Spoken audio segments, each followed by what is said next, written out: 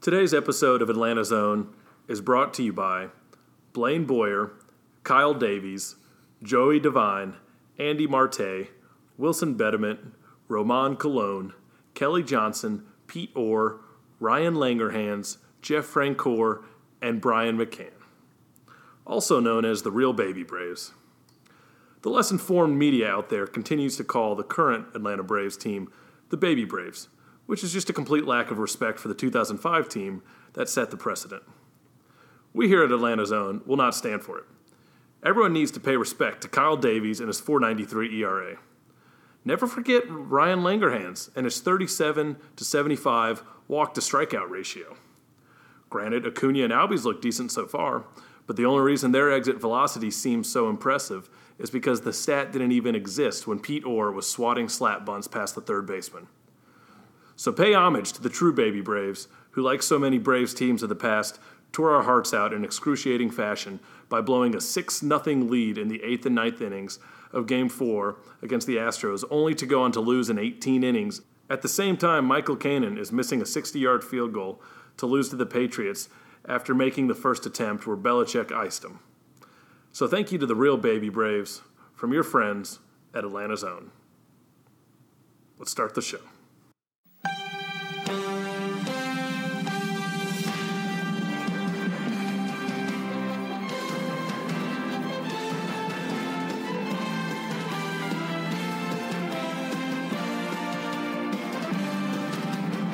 What's up, Atlanta sports fans? My name is Graham Waldrop, and alongside me, as always, is Adam Kalal, and we are Atlanta Zone, two Atlanta natives recapping the week that was in Atlanta professional sports, the wacky-ass hijinks, and analysis. Adam, how's it going, sir? To be honest with you, Graham, I'm a little bit tired. I've been spending the last couple... Spenting? You've been spending a lot of time? Hey. Yes, exactly. Oh, okay. Spenting. All right. What have you been spending time doing? Spending a lot of time counting all the money I won from you in our bet on Tuesday night. Yeah. Would you care to share with the users? So, against the Cubs, the makeup game on Monday in Chicago. Adam, Arthur, and I were texting, and we were asking like predictions on the game and stuff. And Adam's like, "Well, I bet Bautista goes 1 for 3 with a 3-run bomb, 3 RBIs." And I was like, "You know what? I'll bet you $5 it doesn't happen." And I said, "No, I'm so confident it won't. I'll give you 5-1 odds." And I said, no, that's just not good enough. 10-1 odds that this is impossible, an impossibility. It will never happen. Little do I know, I'm working from home that day, and I sort of get distracted with work when I should be watching the game, and it's on in the background. Like a true fan. Should be giving my full attention to the team, and in the background, I look up and see runners from first and second, and Bautista's up, and I don't really think much of it. I had to go back to work, and then I look back up again, and I see him pop this ball straight up. And I was like, "You son of a bitch." And I said, "Oh, my fuck." Yep. And it goes right into the seats in Wrigley Field. It looked like a complete pop-up. I don't know if you got any of that at all, but, hey, credit where credit's due. That was the deciding factor in that game. That was the Joey Bats game. And Adam robs me of $50, which I have yet to pay him. So, well, you better believe I'll be hounding you for it. I know you will. What do you think I should spend it on? Food, gas, or booze? I think a little bit of both. Not gas. I mean, just 2 of the 3. Food and booze. Food and booze. And get a liquor drink from me. Maybe we'll go to Jack's Pizza. Maybe so. Yeah. No. We can get like 10 slices of pizza each. Nice. They're so cheap there. Yeah. And 1 pitcher. Very fair. Very fair. So, that was entertaining. And a lot of big news in Atlanta sports over the last week, though. We had the Hawks introduce a new coach, Lloyd Pierce, former Philadelphia 76ers assistant coach. The lottery results were revealed on, Tuesday night? Hawks are drafting 3rd overall in the NBA draft. Well, way to spoil that one. Yes. And Braves continue to kick ass overall. Yeah. Took 6 of 7 on the road against the Marlins and Rays, and continued to play well this week. So far, taking 2 or 3 from the Cubs. They officially won that road series in Chicago by winning on Monday, having won 3 or 4. And now they're knotted up 1-1 heading into play tonight in Chicago, which is currently in a rain delay as of 7:59 p.m. on May 17th. I feel like you just covered everything we were going to discuss. Yeah, I don't think we really need to say anything else. I think this wraps up this episode of Atlanta Zone. We want to thank you guys whenever you listen, however you listen, for joining the program today. I only got a couple. I only got a couple sips into my beer. Right, all right, it's all over. Well, maybe we can go into a little more detail on a couple of those. Maybe. Should we switch it up and start with the Hawks so people actually listen to the Hawks segment? I'm fine with that. Okay. I can already see people fast-forwarding to wherever the Braves are. But, yeah, let's go for it. Okay.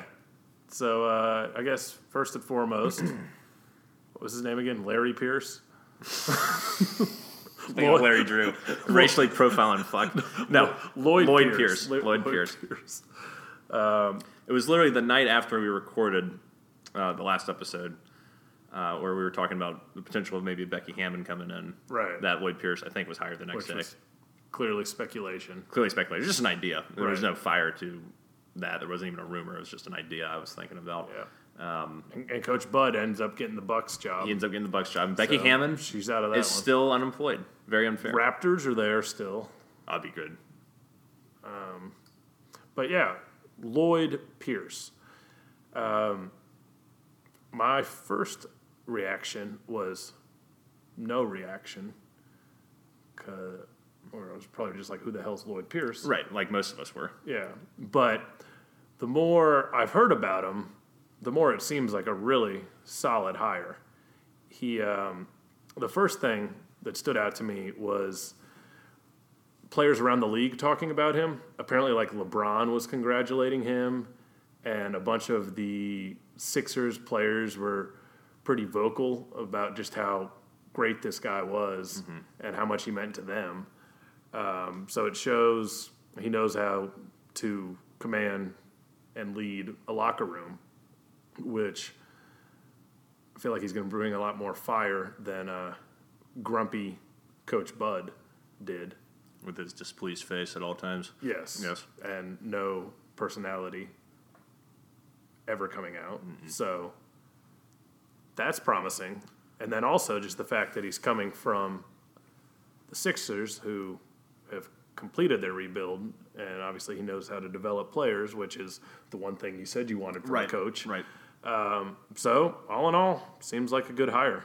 Yeah, all indications point towards this being a hire, which, as Adam mentioned, player development's important, but also, Philly had a pretty good defense this year, and a lot of people have said that Lloyd Pierce was instrumental in developing players with their defensive capabilities. And so I think that's really important as well as you're getting all these young guys. I mean, we have, 3 first-round draft picks this year? Yep. So you're going to get 3 guys who are probably going to get a good amount of playing time this season. And I think we have 2 second-round picks. So, I mean, who knows what happens with them, but at least the first round, you're going to get some guys who are going to be probably going to be regulars. So in terms of he's dealt with a lot of young players before in Philadelphia and mentored them, and now he's going to be given the same opportunity here except as a head coach. So I think I don't really have an issue with this hire, even though I was, really gunning for the Becky Hammond thing last week. I think that, which wasn't a thing. It was just a fantasy. But yeah, I mean, it seems to check all the boxes. And once again, the good news is that this is his first head coaching job. There's not a lot of pressure. It's just a matter of, coach these guys up. And I think also being a young coach is important as well because he'll be able to connect with the guys probably better than a Bud or a Mike Woodson. Or a Larry Brown. Drew. Or Larry Brown. Or Larry Brown. 70. Or Stan Van Gundy. Stan Van Gundy, yeah. So I'm cool with the hire. The press conference was boring as shit. I'm really getting tired of watching Hawks press conferences or reading about them. I like that he said. Did you hear the thing he said about the most corporate coach speak, owner speak bullshit you can possibly imagine? He said something about if he didn't have to do this press conference, the guys sitting in the front row, I think it was like Bazemore and a couple other players, said they'd be out doing defensive drills right now. So I like that. Yeah, that's fine. Yeah. But yeah, we'll see what happens. Granted, I didn't watch the rest of it. Right. Sure. Yeah, I guess we'll see what happens with Coach Pierce this year. But I do not hate the hire. I like it okay, but it's too. He doesn't have a big resume. It's a lot of things that aren't quantifiable. He doesn't have any stats as a head coach. You're a stats guy. Yeah, you hear doesn't have any. Yeah, the no shit statement of the century. He doesn't have any stats as a head coach from a first time head coach. Yeah, it's pretty stupid. But I'm just saying you really have nothing to go off of except other people's word. Right. And that's it. With other coaches who have had experience, you obviously get to evaluate that in terms of where they're coming in and how their past success feeds into the situation they're going to now. And the only thing we really have is he's transferring from a rebuild and he's well respected throughout the league. So ex ball player himself. Right. Played at some smaller school. I'm gonna say Wichita State. The Shockers. He was at the Braves game last night. Pretty funny picture of him next to Brian Snitker. They both look pretty perturbed in the dugout. Threw out the first pitch as well. It was atrocious. Was it? Oh, God, yeah. I think it was on Tuesday, wasn't it? Yeah, one of the days this week. So hopefully he's a better coach than he is pitcher. I should hope so, or Travis Schlenk should be fired. Yep. Yeah, that's really all I think we all have to say about that. There's not a lot to really go off of, but yeah, see what happens. Yeah. And the lottery happened on Tuesday night, and we got the third pick, as we mentioned. Which was lucky. We moved up. We jumped a team. Oh, did we? Yeah, we were supposed to be fifth. We came in with the fifth best odds, I believe. I think you're right. Yeah, so we jumped two teams. Yeah. Very fair. Very fair. And, I can't stand the lottery. I had it on in the background just to see when it was going to happen. But you never even saw the ping pong balls. And I think this is another reason why no one fucking trusts the NBA is because you don't even get to see it. It was just announced that this was the order. So the NBA could have done whatever the hell they wanted to. There was no live presentation of the ping pong balls at all. I mean, yeah, it's 100% a scam. Yeah. So thank Christ they put us at 3 because I was really worried when I didn't see any ping pong balls. I was like, well, because I haven't watched the lottery in probably 10, 15 years at this point just because who gives a shit? But, just because you have... Well, the Hawks also haven't been in the lottery in 10 years. That's true. Last time was in 2007, I think. When we got Big Al. Big Al, yeah. And... At pick 3. Yeah, pick 3 from Florida. And so I didn't really know how it worked anymore, but the fact that you didn't even see it is ridiculous. Yeah, I mean, it's pretty much a known thing that lottery's a big scam. Yeah, so NBA fixes it. It shouldn't even be a thing then. I think they were getting rid of it after this year. So now they're changing it. Or they're changing it, so there's still going to be a quote-unquote lottery system. Yeah, we discussed this a few episodes ago. I don't remember. I broke down all the rules for you. Oh, yeah, that's right. Yeah. It's just the difference now is they're trying to prevent as much tanking. Yeah. So having the worst record, you have an even lesser chance of getting the number 1 overall pick. I don't think it's really that big of an issue in the NFL, right? It's a lot of people preach parity all the time in the NFL, and they're absolutely right. For the most part, it is a pretty evenly matched league. You have your shitty teams like the Browns every year, but you don't really see them doing a tank job. The majority of NFL teams that suck just have bad front offices and bad coaches. NBA, I don't know. I mean, who cares if someone's tanking? That's my thing. It's if you have no shot, why not have the right to tank? Why get on Dallas for taking out their players at the end of the second half if they have no shot to do anything of relevance in the NBA anyway, when the NBA is a broken fucking system because it's turned into a fantasy draft like you're playing NBA 2K when you can have Steph Curry and Kevin Durant on the same goddamn team.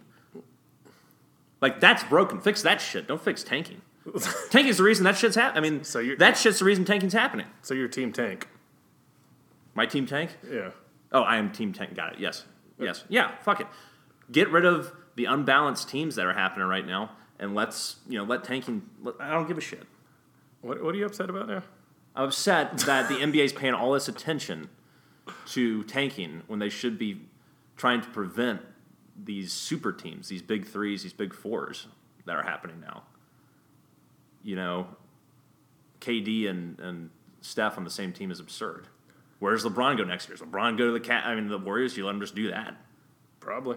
I mean, that would be so fucking dumb. Yeah. The thing that's crazy to me is that the NBA is becoming incredibly popular again amongst millennials, amongst just everybody. Everybody's really falling back in love with the NBA, and I wonder why. When the level of competition, you have 4 teams that have a chance. Yeah, it's all the other sports, not like anyone can win, but you got like 10 teams that you feel like can contend. You know, in the NFL you have 12, in baseball you have like 10-ish. You feel like even if someone doesn't make the playoffs, like the Braves in 2011 weren't a great team, and they choked historically in September. But in August, you're thinking this team can make a run if everything breaks right. You don't have that in the NBA. The fourth seed 76ers, even though they were a good little young team, they have no fucking chance. It's a superstar league. All it is Golden State and Houston and Cleveland on paper every year. That's and the Spurs if Kawhi Leonard's not being a baby back bitch and not playing for his teammates. So that's it. So why are people so interested in it? We are definitely getting outside of our element. We are getting outside of our element. But why do strictly discuss Atlanta professional sports? Sports. But I have to ask this question. I don't know. I strictly discuss Atlanta professional sports. I can't discuss the NBA and the popularity amongst the millennials. That is outside of the Venn diagram. Okay. So if we need to bring on some sort of NBA correspondent to tell us why the league is so popular, even though it has only 4 good teams, we could do that. Maybe we should, because the NBA is boring as fuck to me. Who would our NBA correspondent be? I think we're the biggest NBA fans we know. Maybe Knowledge. Maybe. And that's about it. Huh. But yeah, it's just kind of, I don't understand it. I think the NBA is the most broken league there is in professional sports in terms of the power structure. And it even has a salary cap. It's still broken. I heard Kincaid kind of bitching about the same thing, about how people are talking about how popular the NBA is, saying, oh, our ratings are up like 30% versus the NFL's are down. And it's like, okay, your ratings being up 30% means you have like 5 million households an evening watching. Right. The NFL's ratings being down mean they have 85 million households watching. Right. They're always going to draw a bigger crowd. It's not relevant. Yeah. It's just, I don't know. Don't compare. But the greater point being is we have the third pick. Yes. So even though everything's broken in the NBA, at least we got a top 3 pick, which leads me to believe that Marvin Bagley is within our sights. You still don't want Bagley? No, I'm off. I'm completely off Bagley now. Why? Shoots 60% in the paint, shoots 40% from 3. And he's a beast inside. Shoots 60% from the free throw line. That's worrisome. That you can develop that. Versus that, what's his name? Jackson? Jaren Jackson. The hell is that? Out of Michigan State. Oh, yeah. So he's like a legit big. Michigan State hasn't produced a good. You want to talk about Duke producing good NBA? Kyrie Irving, you dumbass. That's one. Yeah. That's still a superstar. One. Jabari Parker is very good. He's not a superstar, but he's very good. Remember a couple of years ago, Okafor drafted number 3 overall? Can't get a team to play him now. Yeah. He's like the exact same player. I'm just saying, when is the last Michigan State player to be amazing? Magic Johnson in the NBA? Yeah. Okay, tell me that.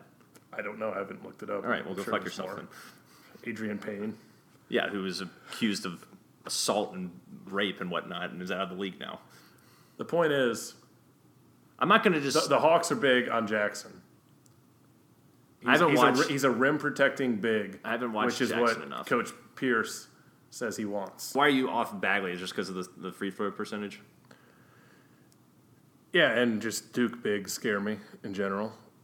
I know you watched like 2 Duke games and you were impressed with what you saw. I watched a lot more than 2 Duke games, but that's funny that she said it like that. I just haven't seen post moves from a big man like that in the college game in a long time. And just his ability to rebound, rim protect, get double-doubles, and have such a strong all-around game minus the free throw shooting, which I didn't realize was that shitty. I knew he wasn't great, but that's awful. It just really impressed me. And I thought, this guy profiles to play in the NBA. That's my shitty analysis of him. That's fair. I did not watch enough of Jaren Jackson to have analysis. But the word out there, which doesn't mean much because agents put out rumors, teams put out false rumors, is that the Hawks like Jackson over Bagley currently because he is a more athletic big for defending the paint there, and he could still shoot the 3. But also, apparently they like Trae Young a lot. Well, that brings and there's up... talk about trading back. Right, and I think real quick before we talk about trading back, bringing up Trae Young, I think is interesting because this is kind of coinciding with the news about Dennis Schroeder speaking to a German outlet recently, saying that, yeah, I want to be on a contender, I want to win now, blah blah blah. I'd like to go maybe to Indiana, maybe Milwaukee. I'm paraphrasing here, and I was just kind of like, you know what? Then get the fuck out of here. Yeah. You ungrateful shit. And I think that shows an extreme lack of discipline, lack of maturity to air those grievances to an outlet, to a media outlet. Instead of handling that behind closed doors like a professional. Not professional. I think you're misquoting him a little bit. It's not professional. I think you're misquoting him. Of course I'm misquoting him because I'm paraphrasing, but this is what I heard is that that's what he said. You made it act like he was bitching. That wasn't really the case. I think the question was phrased to him, what other clubs would you be interested in playing for if your future in Atlanta is unclear? Oh, how do you know that? Did you read because the article? I actually read the article. Oh, okay. And, like, the headline was, which I'm sure, did you just read the headline? I just heard it on the radio. I didn't look it up. So, like, the headline was, like, shocker, but then when you read the article, it's like, that's not that bad. It wasn't that bad? No. Well, the way it played off to me was, like, I just don't think you should even talk about it. And it's kind of like Jim Mora. It's kind of like Jim Mora Jr. when he was the coach of the Falcons, talking about, oh, man, if they offered me the Washington State job, the University of Washington college job, I'd just go. Yeah. And I was like, well, fuck you. Yeah, people get too comfortable with the media for some reason. Yeah, and I don't understand why you're saying that. His response, even if they said if it doesn't work out, they should have said, I'm part of the Atlanta Hawks. Like, that should have just been it, and then that's all. Yeah. And then you talk to the Hawks. And then, I just think that's just immaturity. You don't say anything like that out loud to the public. I think it's stupid. And now Schroeder's getting into a social media war with Taurean Prince because Taurean Prince, after that article came out, said, I'm once again paraphrasing here, but he was like, soldiers trying to act like generals, SMH, shake my head. And so then Schroeder tweets or Instagrams or Snapchatted, I don't know what he did. He replied to him over some social media platform that said, accomplish something before you talk or something like that. And I'm like, Dennis, what have you accomplished? What have you accomplished? The best Hawks team ever you were on, but you were a bench player. Like, you're a solid little player, but you have no room to say accomplish something when you've accomplished jack shit. It's conversations like this when it goes to social media and the players that remind me, some of these people are pretty much children, you know? Yeah. Like, they're 23, 24 years old. Right. And a lot of immaturity there. Right. Why don't you can't expect the world out of them. Why don't you be men? And if you have an issue with each other, just talk to each other personally or over the phone or something and say, hey, man, I don't think you should have said that. As opposed to airing it out to the whole fucking world. LeBron James does the same thing. He bitches and moans about his teammates on Instagram, and it's like, dude, handle that internally. Like, what are you doing? Yeah. It's just a bad look. It's a bad look, and it creates a lot of distrust, I'm sure, amongst teammates, and also just makes you look like a dumbass. On that point, will you give me another 10-1 $5 bet odds? What is the bet?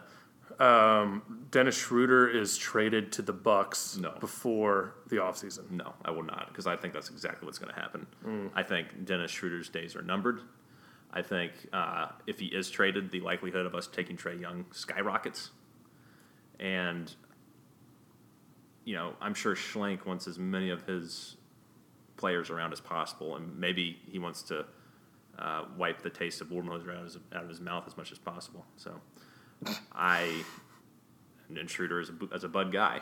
He was drafted by, I think, Danny Ferry, but Bud was with the organization. Well, everybody's a Bud guy. He was just their coach. Yeah, but Schlenk had a draft, where he drafted John Collins. Was that the Schlenk's draft? Yeah, the Schlenk's draft. This is his first year in Atlanta. You're right. Believe it or not, it feels like he's been here for 10 years just because that Hawks season was so long. You're right. But so I wouldn't be surprised if he's gone, and I think he will be. And I think the Bucks are a very likely destination because they don't really have as far as I know, I'm not the biggest Bucks fan, so Tom Calumet, if you're listening, don't shoot me. But I don't think they really have an awesome point guard or anything like that. So it could be a good fit, and if he leaves, I'm fine with him leaving. I'm kind of sick of his ass at this point. Where's Chuck Teague? Isn't he in Milwaukee now? Yes. Ooh, yeah, team them back up. Yeah, there you go. As you said, though, it was a long Hawks season.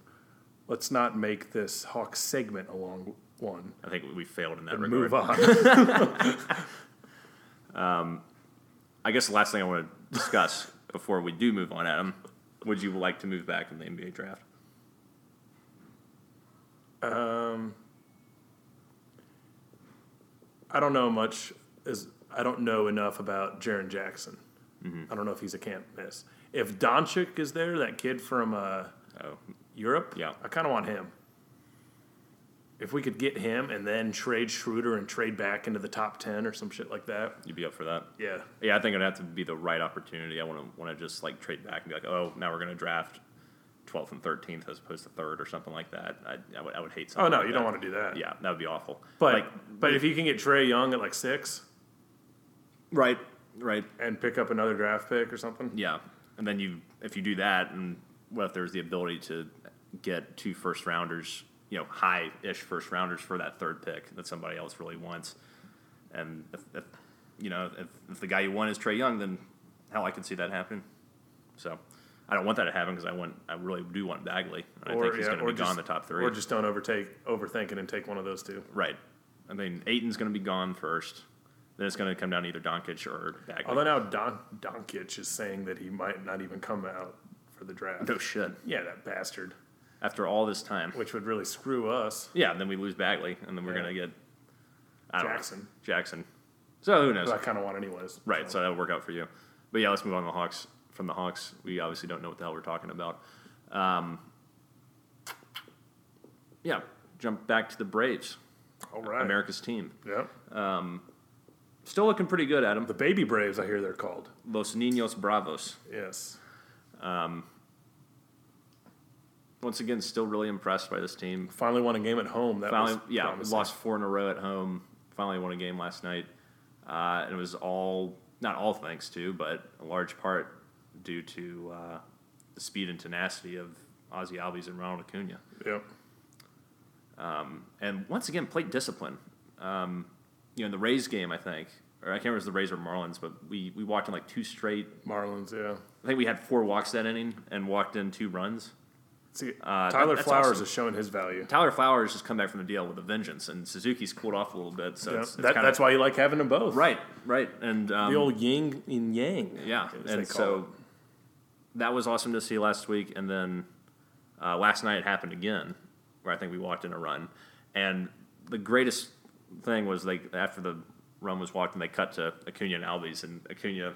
I don't know if it was Acuna grabbing Albies. Yeah, it was Acuna from behind. Yeah, Acuna grabs Albies from behind and just go, yeah. They just went nuts. And I just said, this team is so much fun that they get so worked up over a walk, but a walk. And it's the most I've seen anyone get worked up over a run-scoring walk since that walk-off walk of the Braves in '99 over the Mets. They're having a blast, and they're starting to get the national attention as well. Mm-hmm. I was watching, there was a 9-minute segment, I think.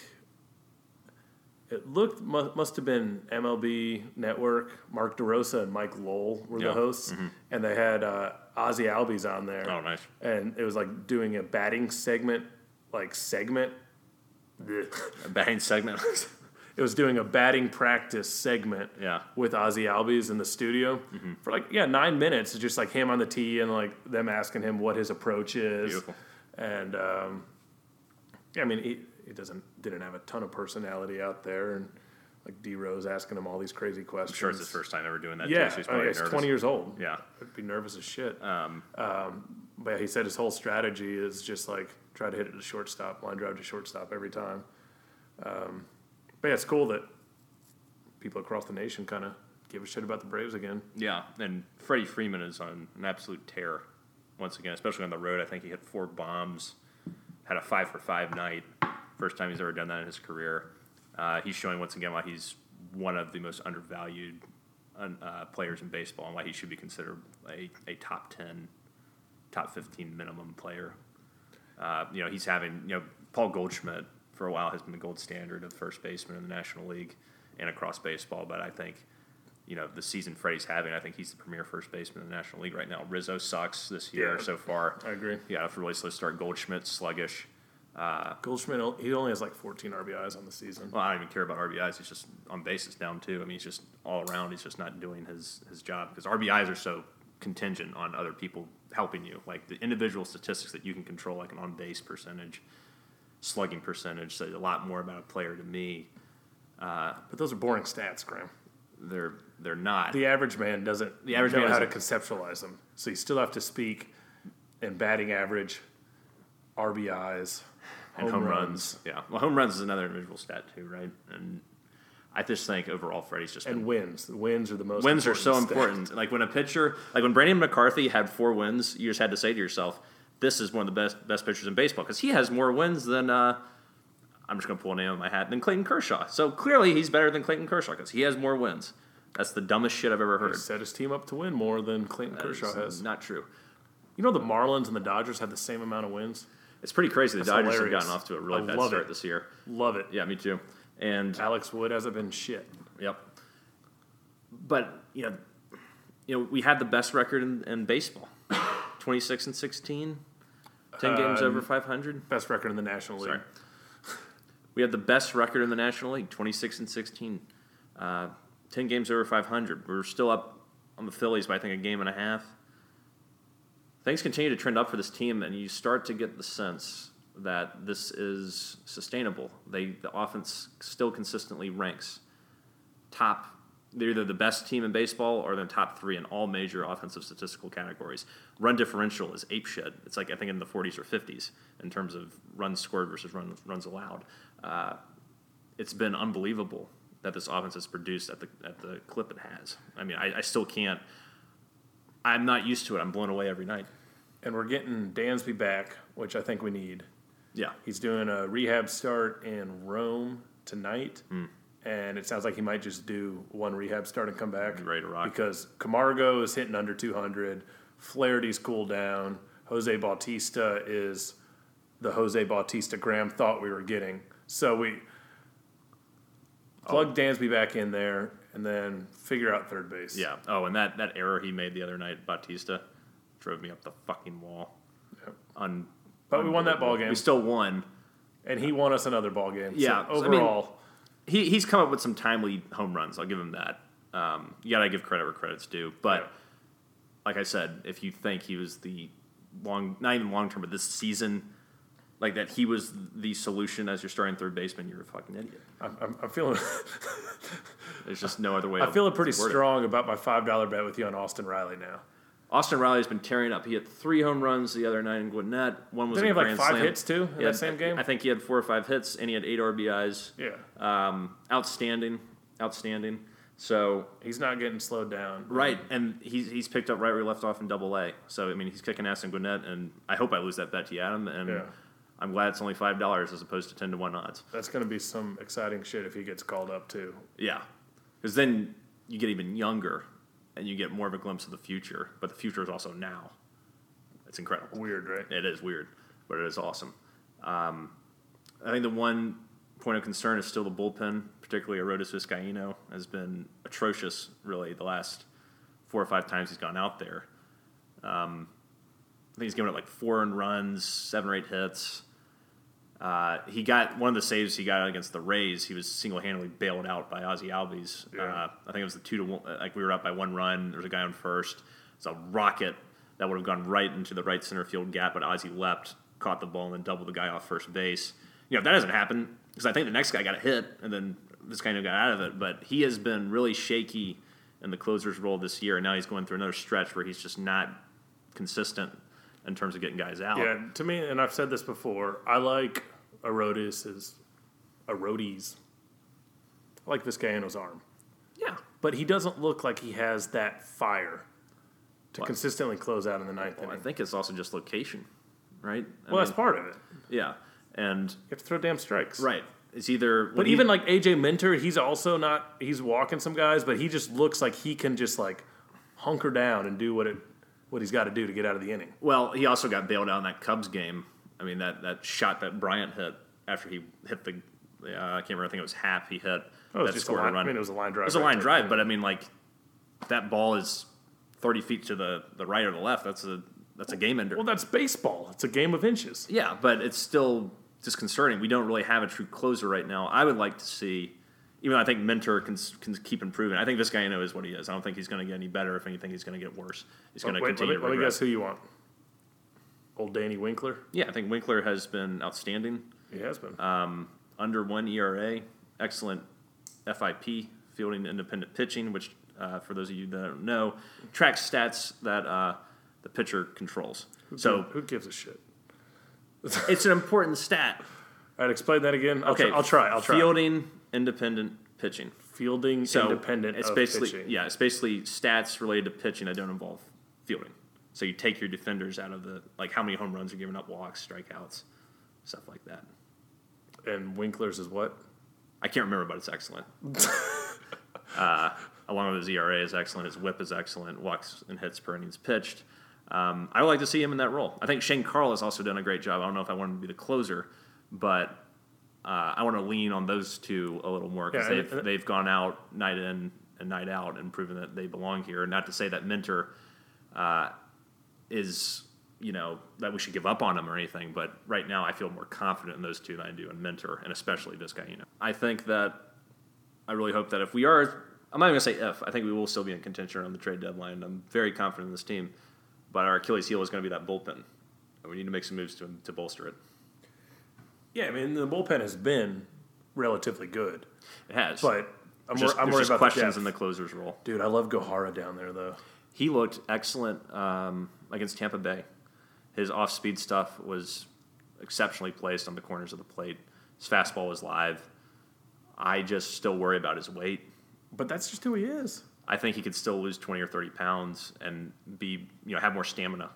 And also, but guys like that lose their fastball if they lose that weight. He's 265. You can still be 235 and be a big guy and still have that power. He's always been a big guy.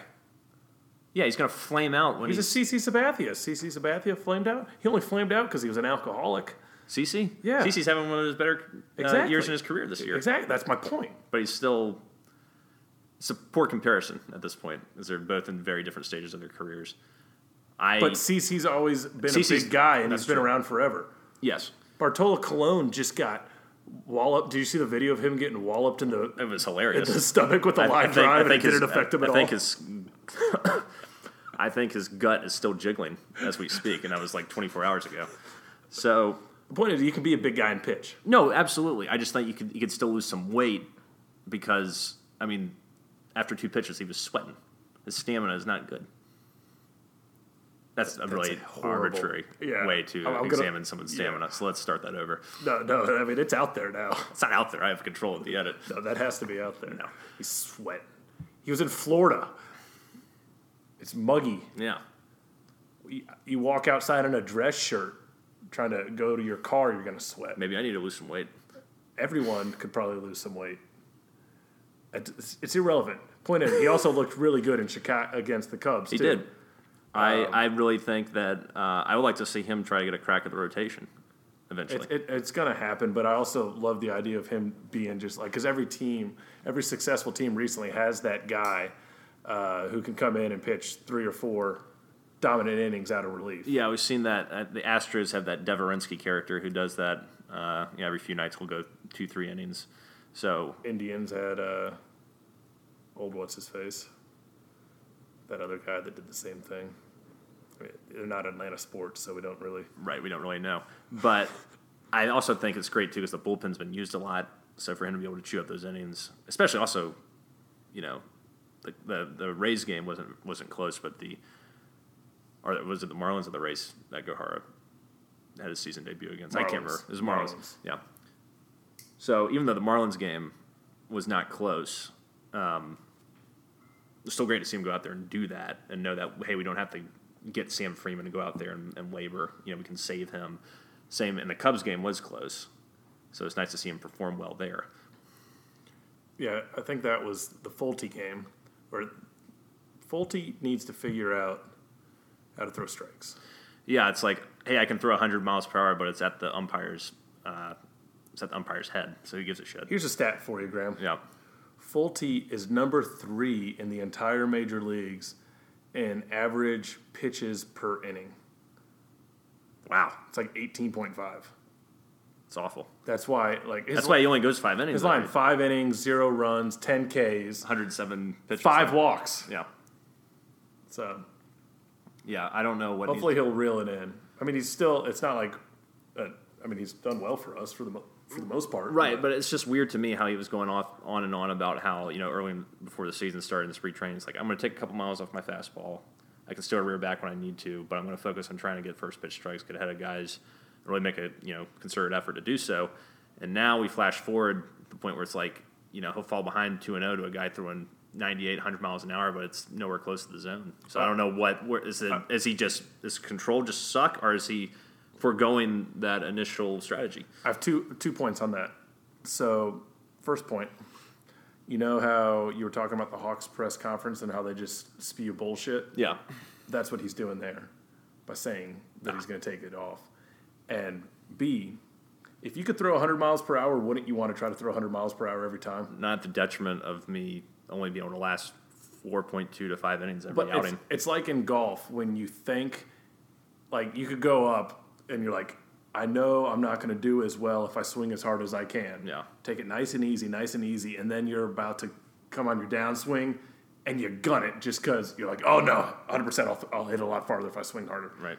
It's a weird mental thing. Well, I understand it, too. Like, when I play ping pong, I try to kill every ball that's hit to me. Sure. But I know when I start to lose it, when I'm down, I'll adjust my strategy. I'll stop trying to kill the ball. Obviously, it's very different than being a professional baseball pitcher. But I just feel like he's so obstinate, and he's mouthing off to umpires. His attitude just still isn't in the right place. I know he's still young, and that can be adjusted, but it's troubling. It's disconcerting to see him continue to do that.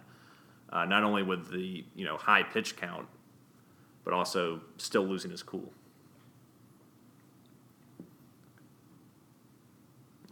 Yeah. So we'll see what happens with that and all things. But the great thing is that the things we're worried about are not things that are that encompass the entire team. Offensively, you have nothing to worry about right now. Yeah, this is us nitpicking. Yeah, this is nitpicking. Offensively, it's beautiful. Even when Acuna was starting to slump a little bit, now he's come back pretty strong in the Chicago series and had some huge hits, absolutely huge hits, to either put us up late.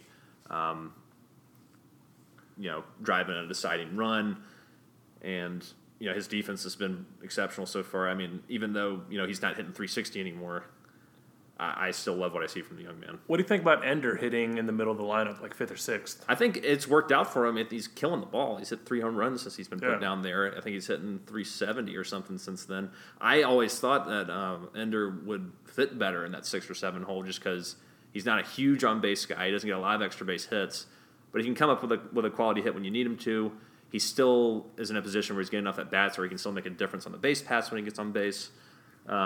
So I like him in that role, and honestly, I love Albies in the one hole because he has that extra base hit ability, and his speed is just so ridiculous that he can go up 1-0 in a game from either a home run by him or him hitting a double or triple and getting driven in before you can even wipe your ass. I mean, we can score like that, and it's fucking awesome. You don't get that with Ender. Also, Ender down there, him like running. I mean, he's leading the league in stolen bases now.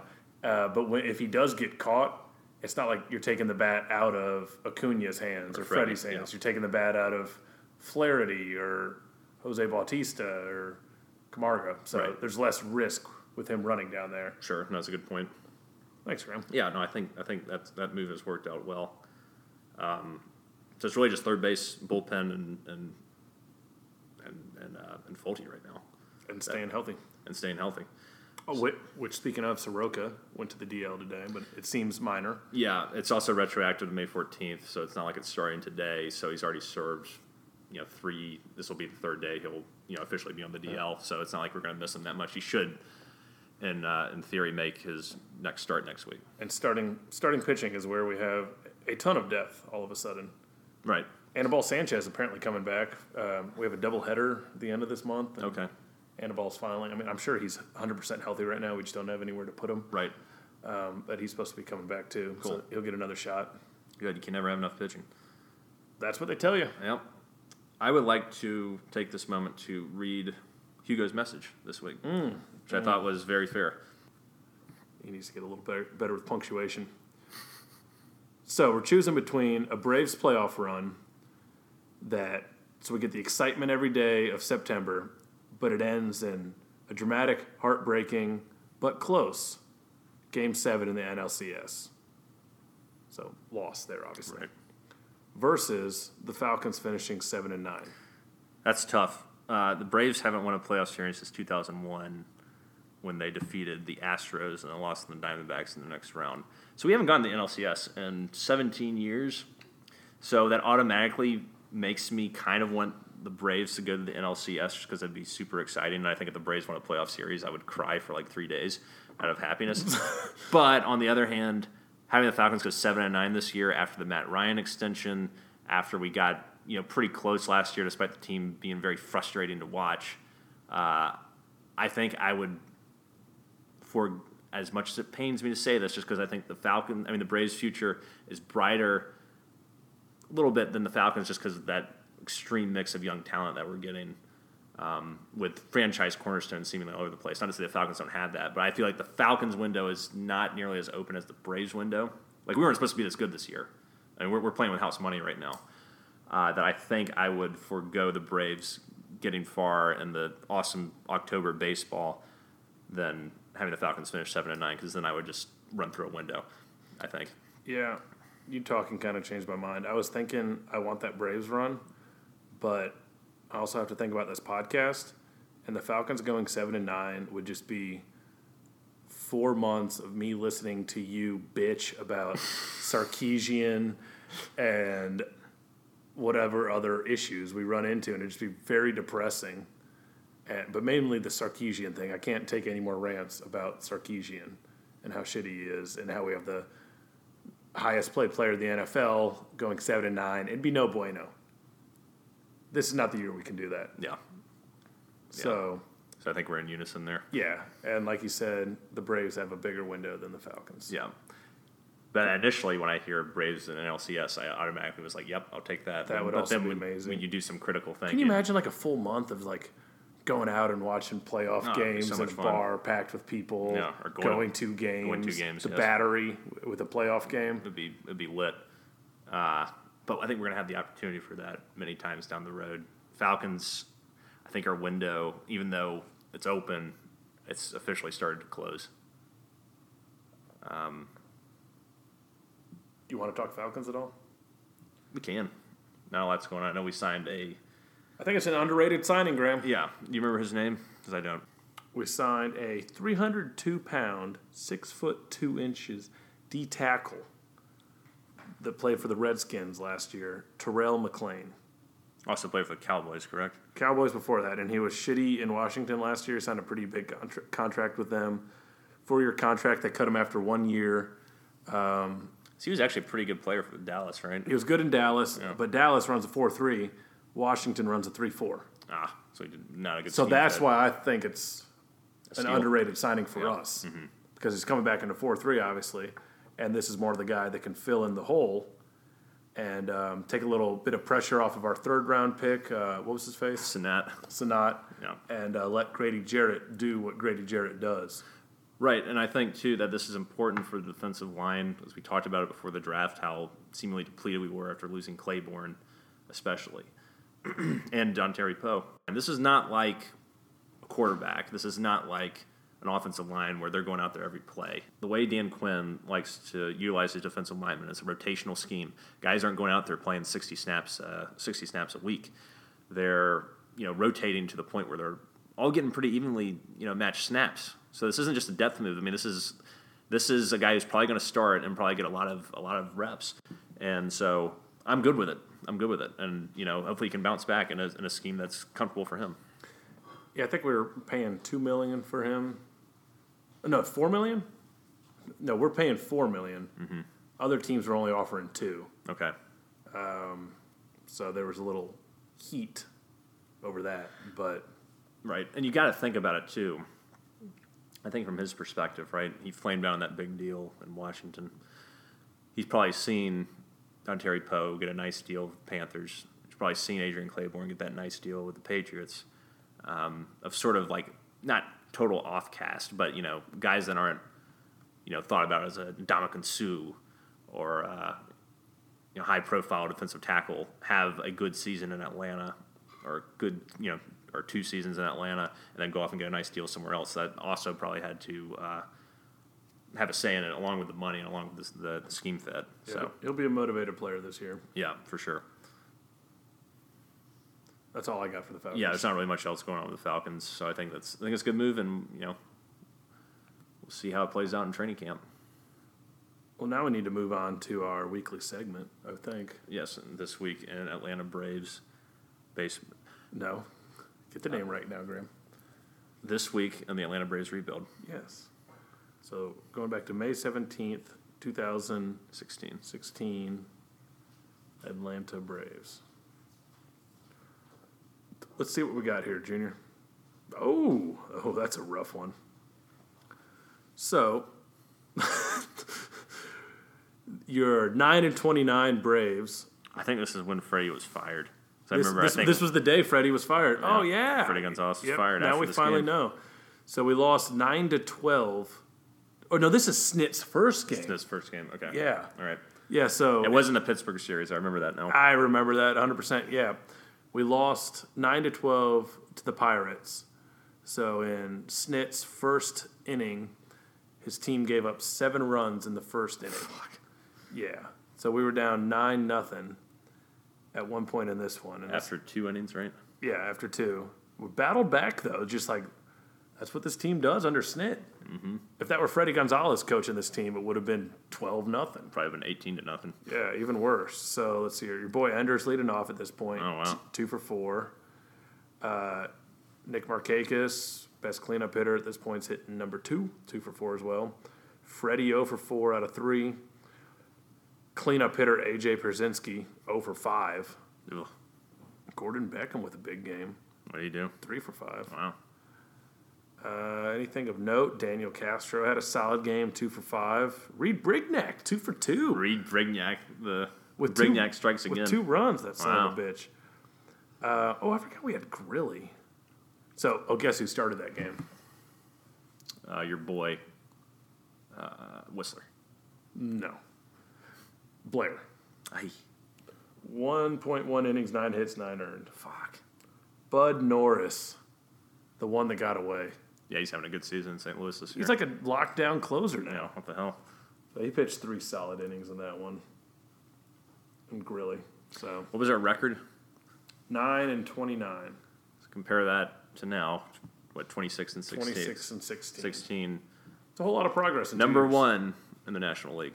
Yep. So until next time, rise up, chop on, stay in brotherhood, unite and conquer, and remain true to Atlanta. Hospitality. Us.